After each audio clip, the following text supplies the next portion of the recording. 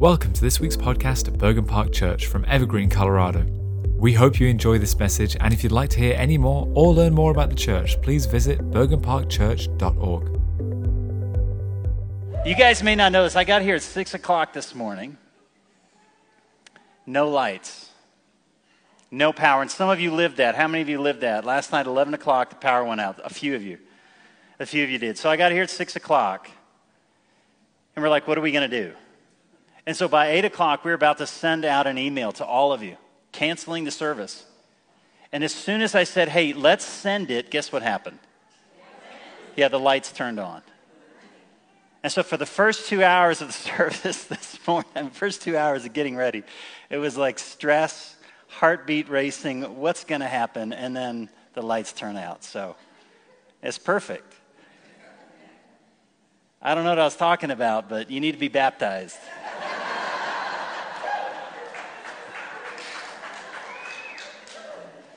Wow. Okay. Hey, today, I think we're starting a new series. We're going to see how far we can get. And this series is called Emotionally Healthy Disciples. Two really important realities. And maybe this is why God's doing this today, because my emotions are just kind of running right on the surface. But two things are really vital. One is spiritual disciplines. Often within the church, we emphasize, what does it mean to be with Jesus? Well, we need to have Scripture. We need to have the Spirit of God dwelling within us. We need to have the community of God. We need fasting, solitude, silence.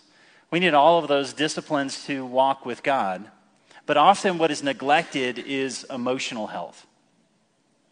Now, why is emotional health important? Well, to love God, the expression of loving God is to love your neighbor as yourself. Where does the visible, tangible sign of loving God show up? Now, it shows up in relationships. Now, certainly it shows up, and when you read Scripture, it shows up in our obedience to God, but it shows up in how we relate to others. And here's the next dimension of that: to love your neighbors as you love yourself. Okay, so let's take it back another dimension from relationship to God, relationship to each other. How do you treat yourself? Well, how you treat yourself is going to reflect on how you love your neighbor, and how you love your neighbor is going to reflect on how you love God. It's all about relationships. And often within the church, we'll celebrate loving God, but you can be a jerk, and we won't address it. And see, the church should be both. We should be emotionally healthy and spiritually deep. See, if all we have are the spiritual disciplines, then we're not going to bring our heart into that relationship. We're not going to be present with God and present with others. So we need, along with the spiritual disciplines, we need emotional health. But see, if all we had is emotional health, then we're going to be unanchored.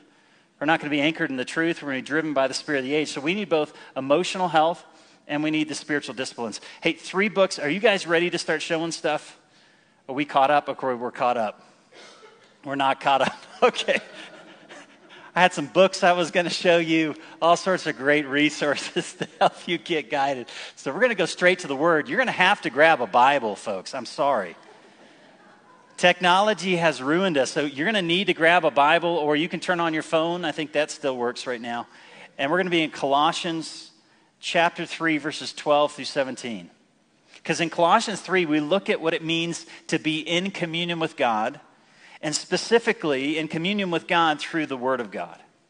What role does Scripture play both in emotional health and in communion with God? So we're going to go to Colossians chapter 3. I can hear a lot of pages turning, so I'm giving you time. It's in the New Testament, so it's on the back side. Colossians, General Electric Power Company. You following me? Have you never heard that? Galatians, Ephesians, Philippians, Colossians. That's how I did it. I still do that. I still have to do that. That's how bad I am. Colossians chapter 3, verse 12. Hopefully we're ready. Okay, the Word of God. Put on then as God's chosen ones, holy and beloved, compassionate hearts, kindness, humility, meekness, and patience, bearing with one another, And if one has a complaint against another, forgiving each other. Forgiving as the Lord has forgiven you, so you must forgive. And above all these, put on love, which binds everything together in perfect harmony. And let the peace of Christ rule in your hearts, to which indeed you are called in one body, and be thankful. Let the word of Christ dwell in you richly, teaching and admonishing one another in all wisdom, singing psalms and hymns and spiritual songs with thankfulness in your hearts to God. And whatever you do, in word or deed, do everything in the name of our Lord Jesus Christ, giving thanks to God the Father through him. This is the word of the Lord.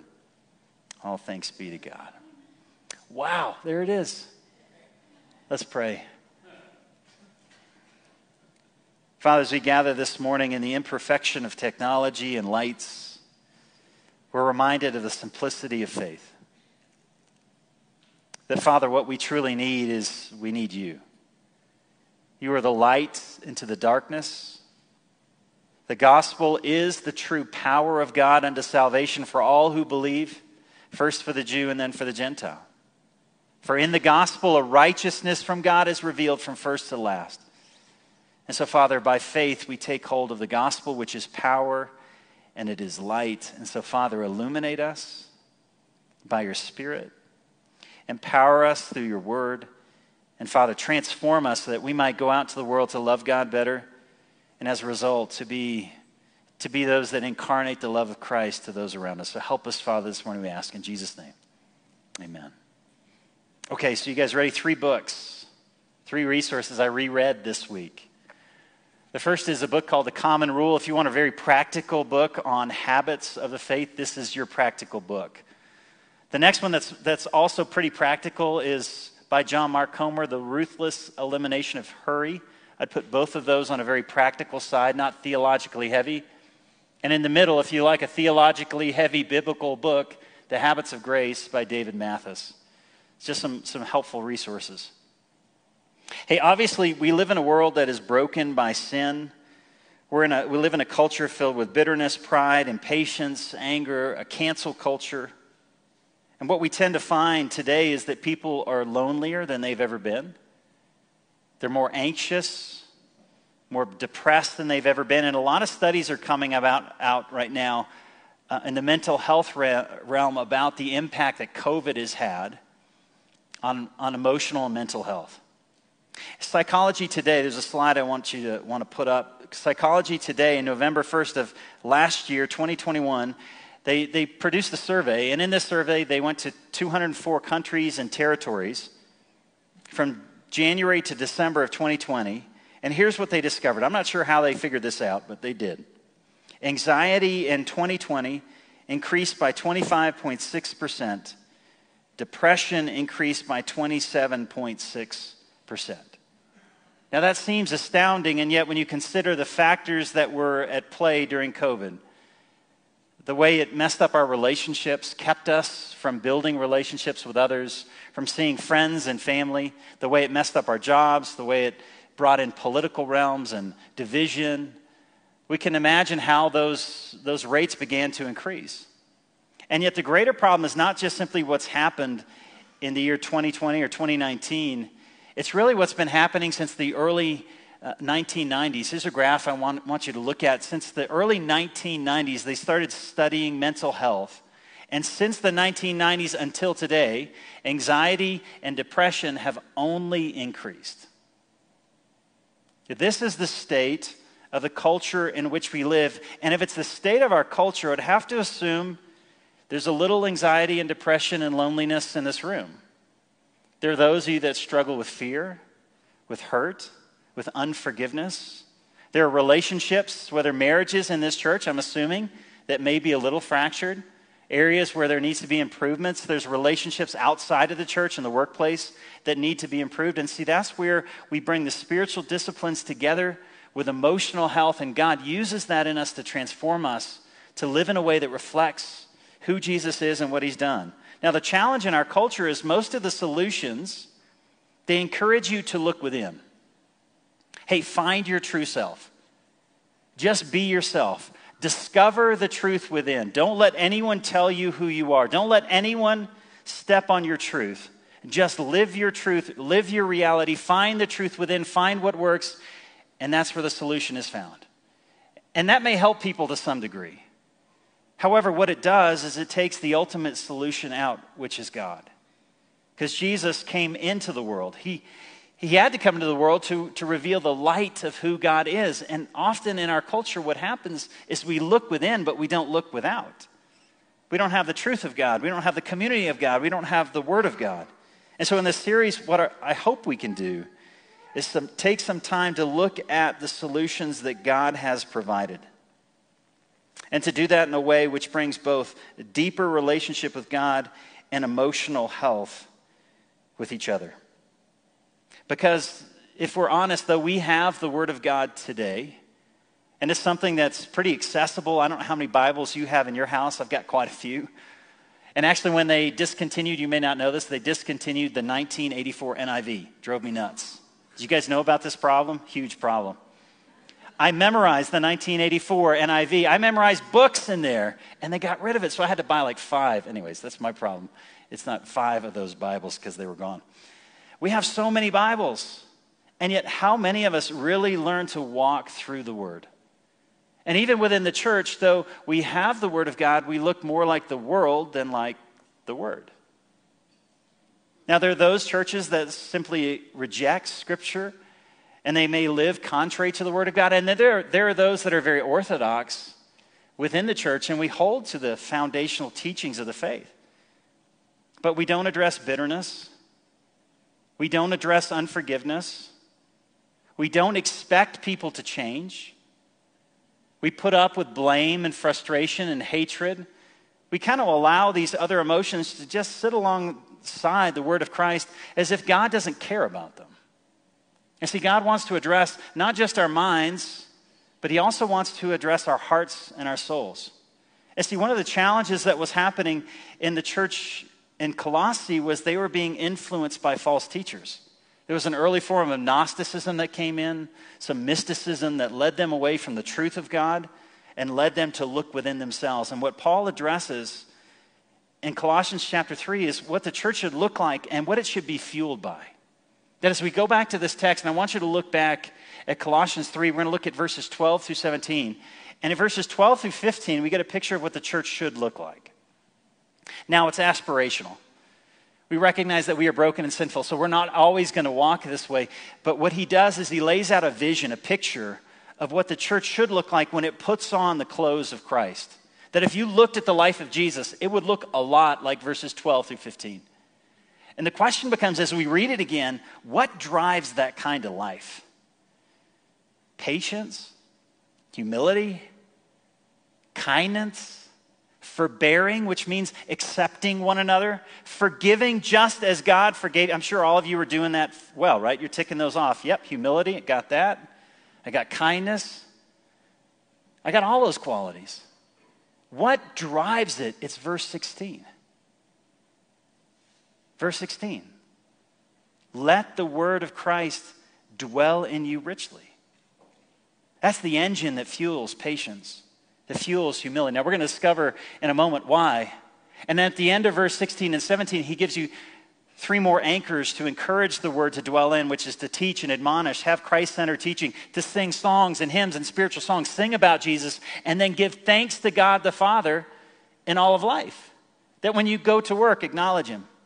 When you're cleaning up the dog's mess, acknowledge Him. When the dishes are dirty again, acknowledge Him. God, thank you for this house. Thank you for my kids. Thank you for my broken down car. Thank you that the electricity doesn't work. Now, I didn't do that this morning. I have to confess that. But he's saying, live a life of gratitude. And what happens when we sing songs and hymns, when we teach, when we admonish, when we live in gratitude, we're allowing the word of Christ to dwell in us. So let's jump back into this passage and pick it up in verse 12. And get a vision, a picture of what this counter community, this cultural counter community looks like in the church. Verse 12. And then put on, notice, as God's chosen ones, holy and beloved. So that's your identity. As you move towards the word, realize you're coming towards that word, and God sees you as holy already. Now, he knows you're not holy. But he sees you as clothed in the righteousness of Christ. That's your authority as a believer, to come into God's presence boldly like a child does, asking for his needs or her needs to be met. You are holy in God's sight. And then recognize you're already loved. You're loved. Just like a kid. What does a kid do at 2 a.m? Does he question when the thunder goes off and the lights are out? What does a child do? Runs into your room, assuming I'm going to be loved. I'm going to be cherished. I'm going to be heard, and my needs are going to be met.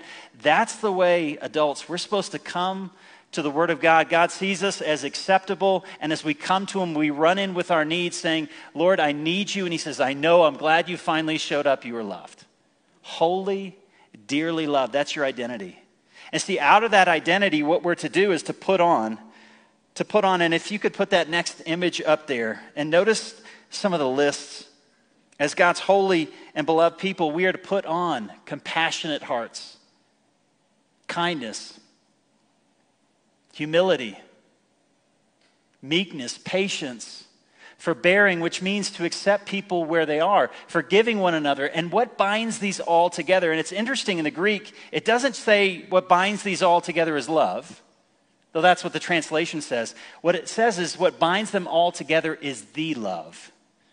There's a definite article, which is pointing to the love of Christ, not your love, not your ability to love, but the love of Christ. That's what holds all of these things together and allows us to forbear, allows us to forgive. Now, here's the question. Where do we see this kind of community in our culture? We rarely see it in the church. Can we be honest? I mean, if we had to grade ourselves, how are we doing on kindness? It's gone. I know it's not up there. I'm pointing to it. Humility. How are we doing? We're not doing well on those. But I can promise you, I've never seen a social media post filled with humility, compassion, forgiveness, forbearing. I've never turned on Fox News or CNN and found humility, compassion, forbearing. Are you guys following me? You're not going to find those things in the places within our culture that we tend to go. And could it be we're being fueled more by the world than by the love of Christ? And that's why there's not compassion, humility, tenderheartedness, forbearing, forgiving, because what's dwelling in us isn't from Christ. It's just from us. And then what we do is we go through our day and we allow frustration to fuel us. Instead of bowing first thing in the morning, one of the first things you can do when you get out of bed, get on your knees. Hey, 10 seconds, that's all it takes. Lord, I am in submission to you today. Go take a shower. At noon, get on your knees. Lord, I am in submission to you today. Before you go to bed, Lord, I made a mess of it. I know. But I am in submission to you tonight as I go to bed. Just acknowledging who God is and who you are as a holy and dearly loved child. I love how the Message captures Colossians 3:12-14. If you guys will put that up, there it is. So chosen by God for this new life of love. Notice what they say. Dress in the wardrobe God has picked out for you. Compassion, kindness, humility, quiet strength, discipline. Be even-tempered. Content with second place. Quick to forgive an offense. Forgive as quickly and as completely as the Master forgave you.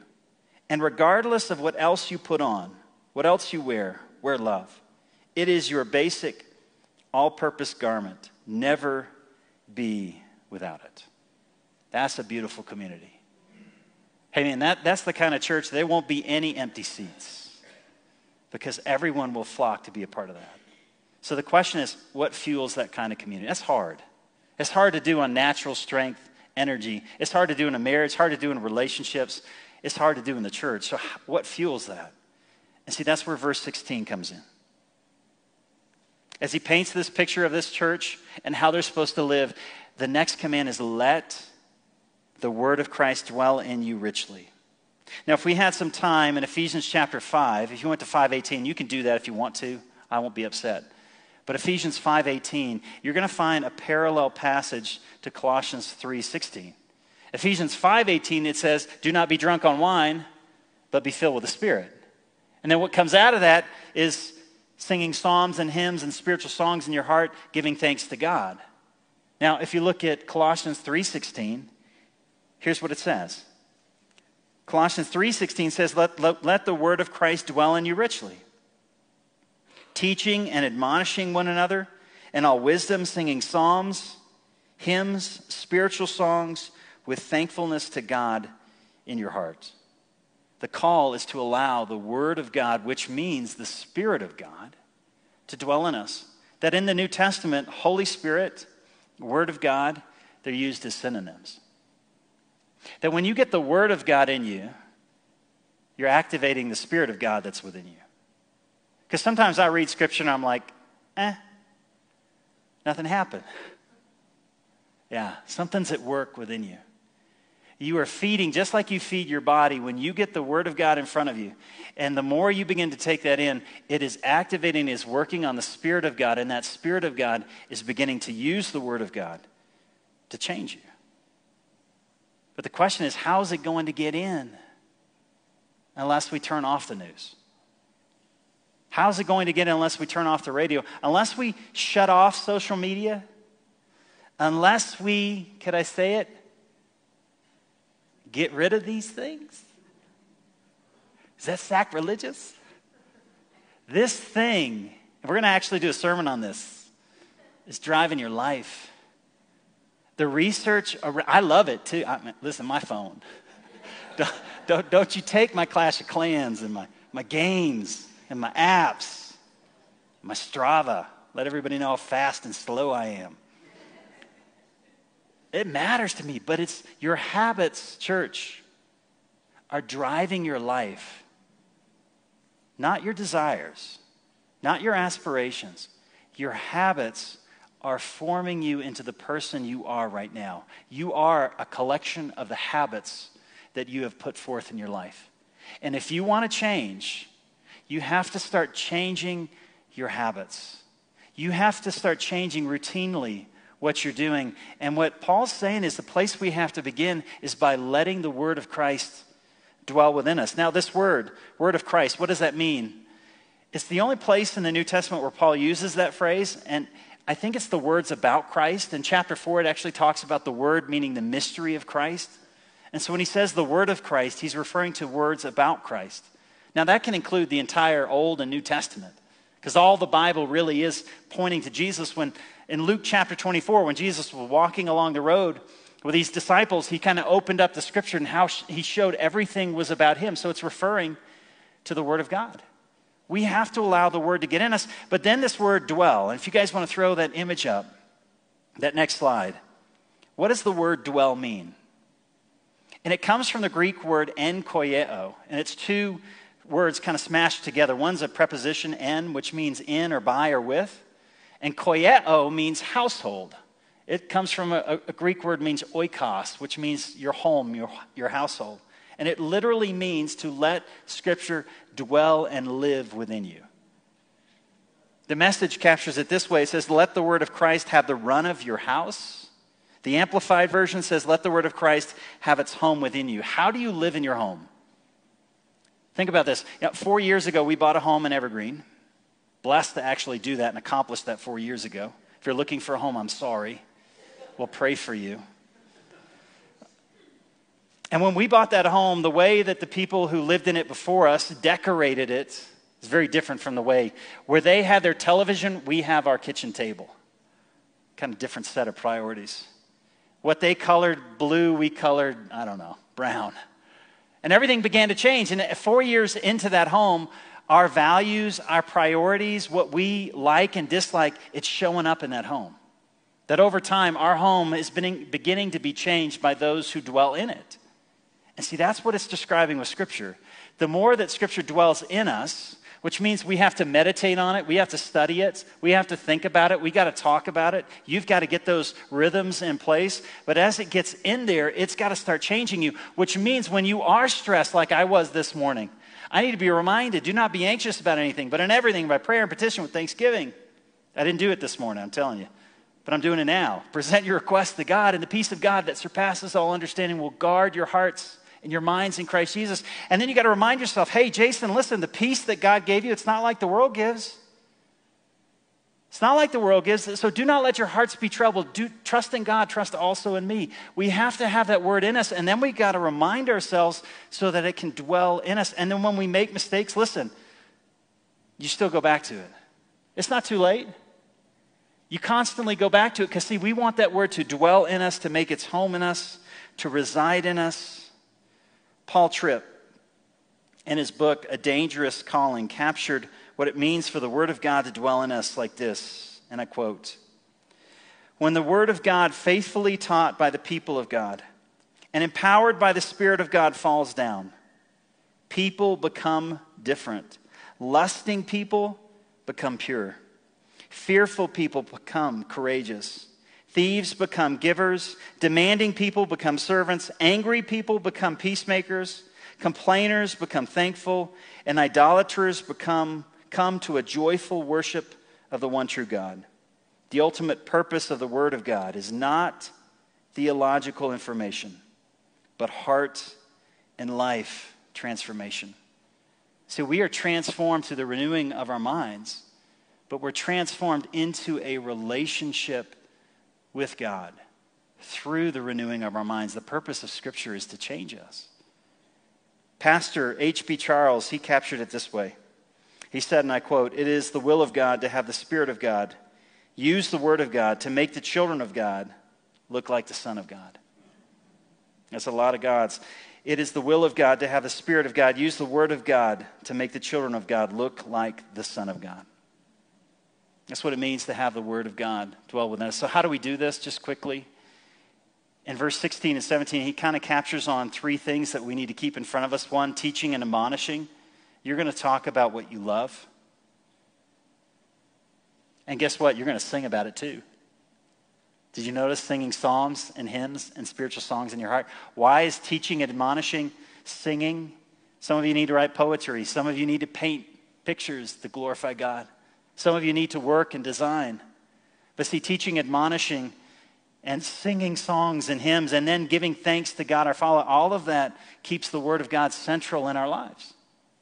So how are we going to do that? In an age of distraction, I want to give you two suggestions on how we do this. And I don't know if you're going to like the first one. I didn't like it either. It comes from the book, The Common Rule. And I was reading it this week. Incredibly helpful. There's some excellent videos that he produces. And one of the things he says is a habit that if you start to implement into your life, it'll begin to change. Oh, look, it's already up there. Okay. It'll begin to change what you do. And the first habit is Scripture before phone.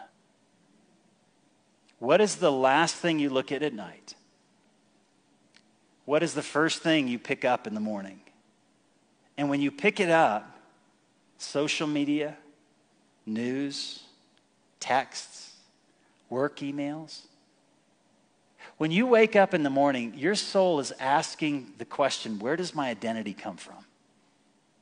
Well, if I get this done, my boss is going to be happy. And what happens? You grab that phone. I got to get to my computer. I got to respond. They need me. And you start finding your identity is in productivity. You pick up your phone and somebody's posted on social media their great vacation in the Caribbean with their beautiful children, perfectly appointed husband.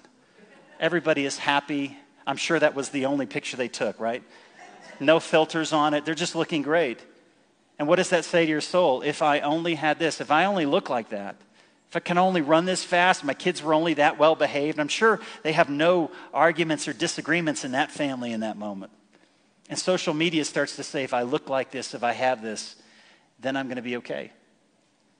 Or you pick up your phone and you see that news report, breaking news, alert, alert. News is saying, smart people know this. These are the people you need to be angry with. These are the problems you can't change, but are really important for you to meditate on throughout the day. Here's who's ruining your country. And what does your heart do? It gravitates towards it. And so you leave the house and you're anxious, right? Somebody cuts you off, you're angry. You fly off in a rage. You don't realize you're hurt And so you take it out on the people who are around you. When you do not have emotional health, when you do not have awareness, when you do not go to the thing that dwells in us that brings peace, you're going to dwell in something. Church, what are you dwelling in? And listen, this thing, people make millions of dollars to create apps. They're good at it. It's why you have to go back. Those news outlets, social media, emails, all of it is compelling, and there are some of you in here that design those things, and you know the kind of energy that is put into it. And if you go to this first, it is going to capture your gaze, and if it captures your gaze, it's going to drive your heart and your habits. Put Scripture before your phone. And if you use this to wake up in the morning, there's a thing called an alarm clock, and it'll wake you up. And just get one of these Bibles, and open it up. And even if it's just a verse, listen, if it's just a verse and you kneel by your bed, Lord, I surrender myself to you. Do not be anxious about anything, but in anything by prayer and supplication, thanksgiving, present your request to God. And then you get in the shower. God, I want to do that today. I want to honor you. That's a start. Put Scripture before phone. And then second, here's the second application. Lord, help me. 1 hour of Christ. If you guys want to put that up on the screen while I humbly pick up my papers. 1 hour of Christ-centered conversation with a friend per week. Now, this may not be what you think you need when it comes to Scripture, but it is. 1 hour of Christ-centered conversation with someone who loves you a week. We think we can do the Word of God without community. It doesn't work. And when you meet with someone each week, just for 1 hour, and I'm only asking for 1 hour of your week, once a week, just simply to talk about, and you may never get to Scripture, it's okay. Just to say, hey, where are you? Hey, listen, I know about your kids, and I know about all this, and I know about this, and I know about work, but listen, I love you. Where the heck are you? How are you doing? And sometimes, when they ask that, you're going, what? Someone asked me this week, Jason, what do you need? What? To just simply stop and reflect. Someone that loves you enough to ask, where are you? How are you doing? What's going on in your life? And then someone that and it may not happen every single week, but leads you back to Christ. That's essential to fuel a life in the Word of God. It's just 1 hour. So this week, 2 things we could do. When you get out of bed, just acknowledge Him. If you can kneel on the floor, it's the best place to start. And instead of grabbing your phone, grab Scripture. And then try to find 1 hour a week where you can have a spiritual conversation with someone that loves you, cares about you. Hey, as we conclude the service this morning, we're going to celebrate communion together. The reason we do this every week is to rehearse the gospel. If you didn't have a chance to grab the elements as you came in, I want to give you that opportunity to grab the communion elements. They're available in the back and also up front. And as we take them, can we just acknowledge this morning, and maybe even ask the Spirit of God, say, Lord, what is it that's dwelling in me?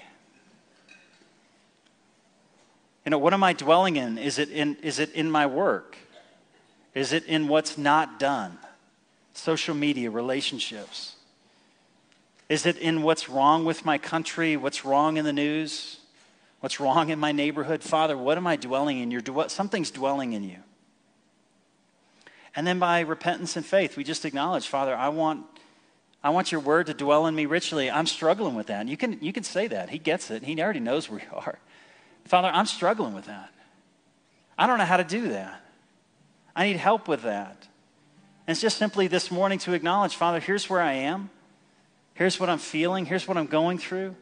And I want to look to you. I want to look to your broken body, which has made me whole, your shed blood, which has covered my brokenness, my nakedness, which has given me forgiveness and restoration. Let's take a few moments in silent prayer and just allow our hearts to connect with the Father, to commune with the Father, and hear what the Spirit of God may say.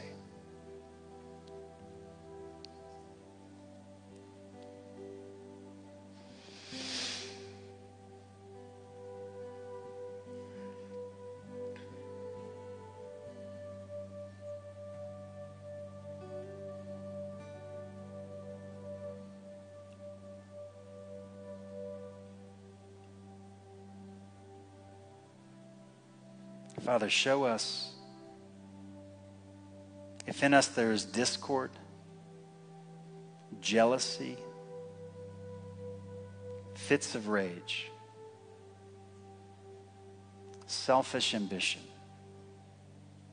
dissension, fractions, and envy, drunkenness, and the like.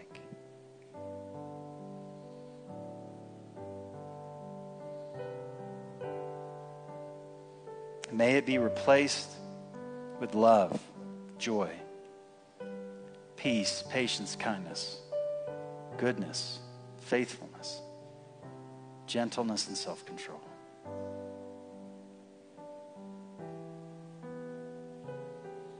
On the night in which Jesus was betrayed, he took bread.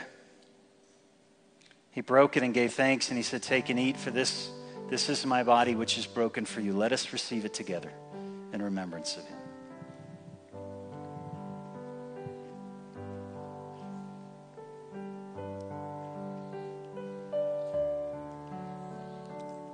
And in the same way, after supper, he took a cup. This cup, it represents the new covenant, the relationship that is established in my blood. Let us receive it together.